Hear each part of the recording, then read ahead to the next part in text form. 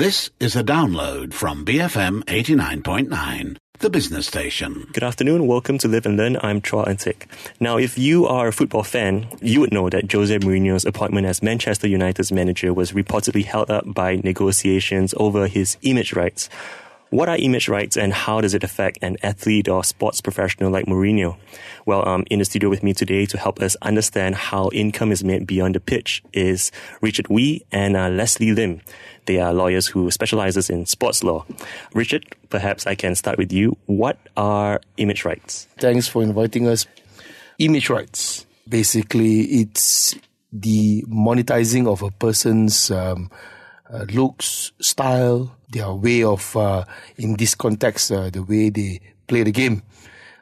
So for an example, the style of currently Cristiano Ronaldo, every time he scores a goal, he will run to the end of the corner flag and then make that goal celebration, heroic stand, and that's now becoming an icon, and another one will be Tiger Woods and Nadal, where Nadal has actually their own logo. Even Roger Federer has his own logo created by that sports club, that sports company. So that's how the players, athletes, they monetize their image, their name, and call it image rights. How did the concept of image right come about, and why was it needed at the time? So perhaps we can look back a little bit further back on perhaps when the earlier days of Premier League. And this was when the agreements between clubs and players were much simpler in the sense where players basically just take home a salary or a wage. And that salary or wage would actually be subject to income tax. And ironically, how image rights came about was it's actually a method to avoid tax. So some brilliant financial advisor came up with a structure whereby players would still have 50% of their salaries and wages in a separate agreement, and that would be subject to the usual income tax as per the English law. But separately, image rights would be paid to an offshore company where taxes would be subject to a regular corporate rate, which is almost 50% of the income tax in the UK. So that's basically how it first came about as tax avoidance, actually. This is so, in the UK instance, is yes. Tax avoidance. So now that we know it's about tax avoidance, have they done anything about it?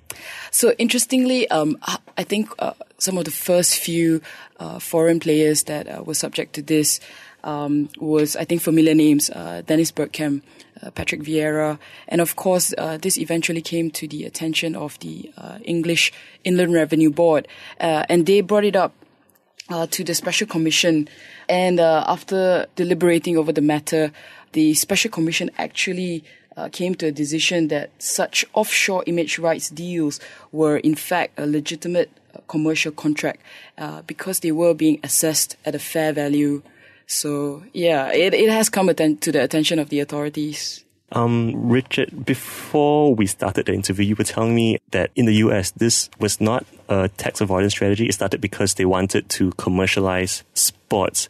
Did image rights in the States came out of the same reason, or did it have a different trajectory? From what we can track back, basically, sports in the States, image rights came about due to the increased interest in sports, particularly after World War II. Eventually, by the 60s, the sports association, clubs, they decided to monetize the image of their own players. They created what was a copyright. And we got big superstars, most of them are the NBA and the NFL, and to some extent NHL, becoming huge superstars, using their names, their image. The sports clubs and the association decided to convert it into intellectual property and copyright their names, etc. And that's how it grew.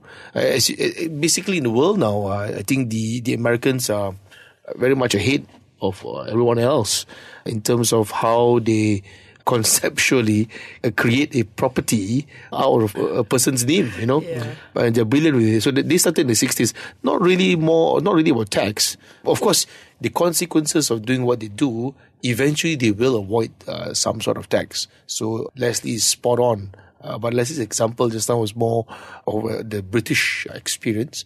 And whereas in America, in the 60s especially, it was more for commercial reasons. Coming back to Mourinho's case, it was reported that the name Jose Mourinho, Chelsea registered the name Jose Mourinho and his signature as a European trademark in 2005, which allows them to use it to sell anything from toiletries and teddy bears and clothing to jewelry. Is it normal for an individual to not own their image rights? Yeah, in British football, it is very normal for anyone related to the game to have a trademark, or in this case, the name converted into a trademark. It's very common. So as Mourinho, his image is probably when he came to UK for the first time from Porto, he was so different. There was no manager like him at the time. Even his name was different, Jose Mourinho. And when he came up with that iconic phrase, the special one, you got to put your hats off to the Chelsea's commercial people.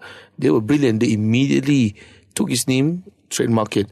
So it's quite common if you go to the stores of football clubs, like when Sir Alex was the manager for Manchester United, you can see things being sold with his name there. Even, some of you may know I support Everton. So it's a small club. Some people call it a small club up north. But Everton used to have merchandises for David Moyes. And before he was relieved of his duty, we used to have merchandises for Roberto Martinez. Not much compared to the main players, but they are. Let me share something with you. Actually, there have been attempts by football players to try and register their name, but fail. One classic one was Mark Hughes. Mark Hughes tried to register his name long ago in the 90s. During his Manchester United. But because his name was quite common. And from what we understand, Alan Shearer managed to trademark his name, particularly because of his peculiar fame as a really good football player at the time in the 90s. So there have been cases like Paul Gascoigne, his nickname Gaza is trademarked. So anybody who wants to use that name have to go through his company. So it's quite common for the managers, or in this case, the manager to have their name trademark. My only surprise is that it's still with Chelsea. So we thought by now, he would have followed Mourinho wherever he went. Well, that's very sad and tragic for Mark Hughes, who's not able to commercialize or capitalize on his name. He did. In other ways. I can't remember what is his trade name. It could be Sparky, because that was his nickname, but he managed to monetize it in other ways. Yeah, but there have been other players who tried to trademark their name. They can't. So they either come up with a logo or they come up with a nickname and then trademark it. It's quite normal. But there's great value in sports name. Sports connotes healthy living. It embodies the spirit of a human being. We all try to always be better. We try to be the best. And any sports embodies that spirit. So that is the darling of every single potential sponsor. So if you are a sponsor and you want to reflect your company as a spirited company, you're the up and coming, or you're the best, you should associate yourself with the athlete. So the athlete, on the other hand, shouldn't just allow their name to be used. They should conceptualize the name, convert it into intellectual property, and then start trading it. Leslie, yeah. Richard has just given me a lot of reasons why, if I am a superstar, to own my own name. But what would be the incentive for someone like Mourinho to give up his trademark? Well, the very, very simple answer to that would actually be money. To basically be paid for your image to be used. So just flowing from what Richard just said, the reason as to why sponsors would want to use athletes to be that face of their brand basically stems from the goodwill that is attached to a particular athlete. We can draw a comparison of, say, of course, the very popular David Beckham. He has a very clean image. He's now branded himself as a very family man, despite the many tattoos on his body. As compared to, say, Mario Balotelli, who is infamous for his off-the-field antics. Antics, I would say. So if I were a sponsor, I would, of course, want David Beckham to be the face of my brand. And that is the goodwill that he has created for himself. associated to his name over the years. And if I'm David Beckham, if you want to use my name, you have to pay me for it. It is as simple as that, actually. I'm speaking today to lawyers Richard Wee and Leslie Lim about the uses and abuses of image rights in sports. We'll talk more about how a stronger framework in sports law can elevate a country's sporting prowess after the break. BFM 89.9. Good afternoon and welcome to Live and Learn. I'm Chua Eun Teck. My guests today are lawyers Richard Wee and Leslie Lim. They've been helping me to understand this concept in sports law called image rights and how it's being used to create marketing phenomena. Most of the sports icon I can think of are Americans. Was Beckham one of the pioneers of a personality outside the US to be able to nurture his brand Beckham? If you're looking purely about football, I think in the 80s, let's start with UK. That's where the idea of commercializing football became an apparent issue. Clubs like, just by coincidence, Everton was among the first club to have sponsors on their shirt in 83. So it evolved from that branding of with a brand on the jersey, and eventually more and more players start to brand themselves. So like in UK, I think among the big superstars would have been people like Gary Lineker. He managed to monetize his name very well. When he went to Japan to play in the inaugural stage at Japan J-League, he had a fair deal of trademark name too, over and above his football contract. So it evolved from there, and I wouldn't say that only Americans are well known for that. In fact, now I think almost every single top player in Europe would have their name trademarked. Is it assumed that an individual owns his or her own image rights until someone attempts to purchase it? Well, there will be a situation where, let's take Jamie Vardy, now a huge star from Leicester, and I'm pretty sure he would have protected his image rights, even though he came down from the lower leagues up to the Premier League. But I wouldn't be surprised if his image rights contract is with Leicester instead of with him. And I guess Leicester will now definitely try to use, maybe the word exploit would be too strong, but use his name as much as possible to sell Leicester to neutral fans. So it is quite common for players to own their name. The extent of their ownership will depend on the strength of their commercial position in the sports. So if you are a fairly unknown player in the third division, you'll probably be still known within the community of where you're staying. Your club may want to trademark your name, but they can only sell your name to that area where you're playing.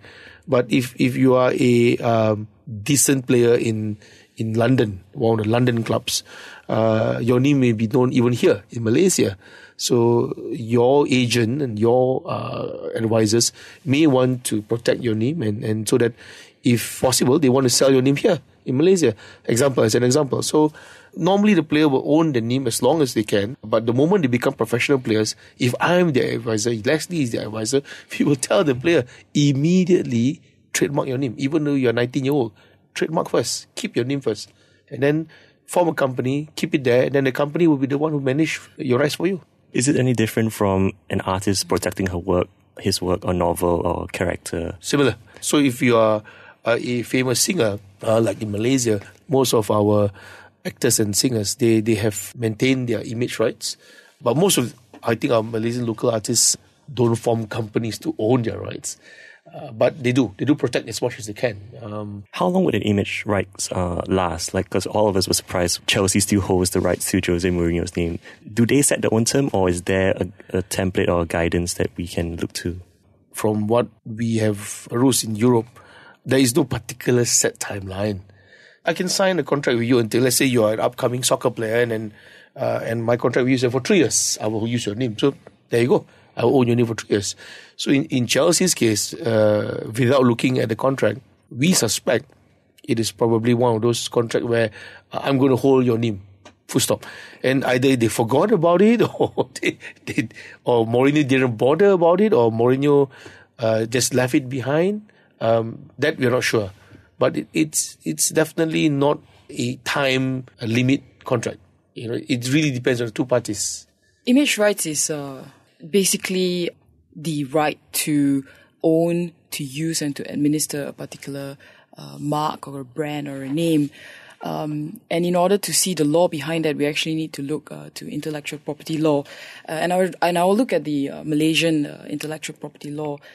So it really depends on the manner in which you have registered that particular mark or brand or name. If you have registered it as a trademark, it would actually last for 10 years from the date of registration. And then you need to look at whose name is it registered under. So if say I'm the owner of Nicole David, but I give consent to Milo to use Nicole David for, say, a period of 3 years, there is no infringement because I've given the consent to Milo to use it for a specific period of time. But it then goes back to the registration and the particular intellectual property law to determine the period of validity of the particular brand and name and whatnot. In Malaysia, how strong is our framework for the enforcement of image rights? Well, we have a fairly effective government agency doing this.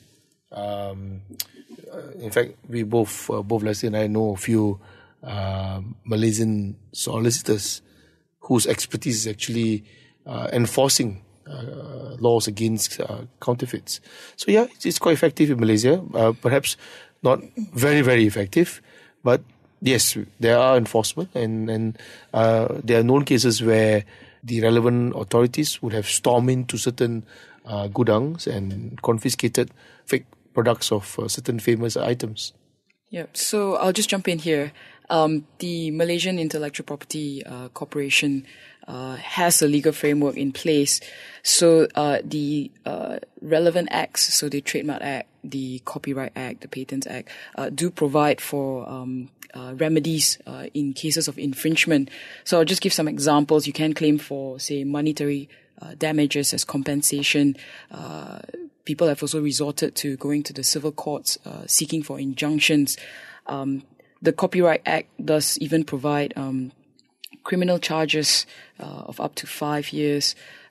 The Trademark Act allows for legal action to be taken, either through civil action, or you can even lodge complaints in the Enforcement Division under the appropriate Trademark Description Act 1972. So there is a legal framework in place for Malaysian, but then again, that again depends on whether you have or have not registered that particular trademark in Malaysia itself. Based on our conversation thus far, it sounds like the Americans and the Europeans have very different frameworks when it comes to IP. Is Malaysian based on the European or UK model compared instead of the American? We are very much based on the UK model. It's just that in Malaysia, the awareness, there are three issues. Number one, the awareness of whether or not an athlete ought to monetize or convert the image into intellectual property is fairly absent. That's the first. Number two, even if the athlete or in some cases the association is aware of it and wish to monetize it, they are not very sure how you're going to do it.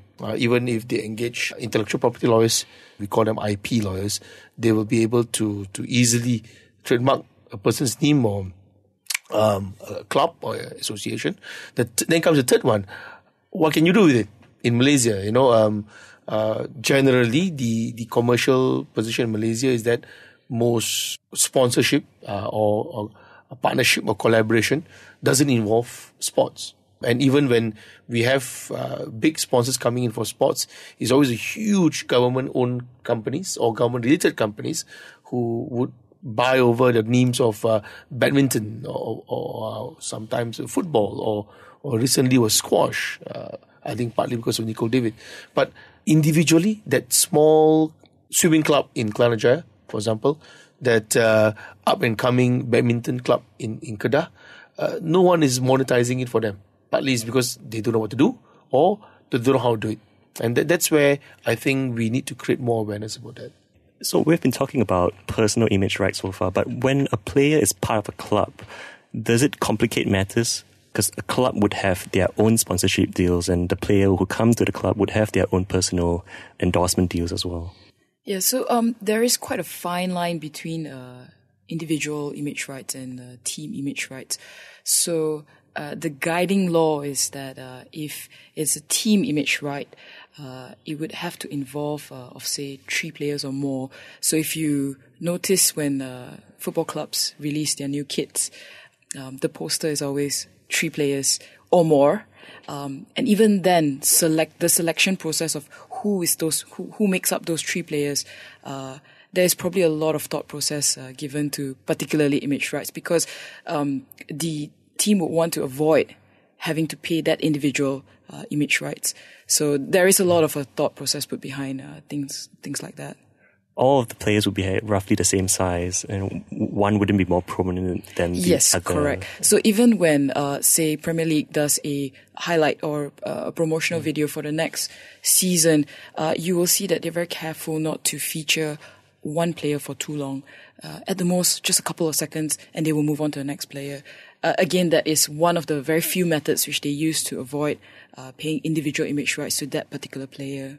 If I'm a producer of a game, a franchise like FIFA, it's going to be so expensive because I have to pay each and every player, I have to pay each and every team that I want to feature the likeness of or use their logo in the game, isn't it? Yes, correct. So again, it boils back to the individual's image rights or the team's image rights. So from what I know, I believe EA Sports, which is the creator of FIFA, the FIFA video game, they had contracts with Rooney and Messi. So then they have the right to use Rooney's picture or Messi's picture on front of that video game cover. But it is subject to the negotiations between the video game manufacturer or the creator with either the team or the individual player.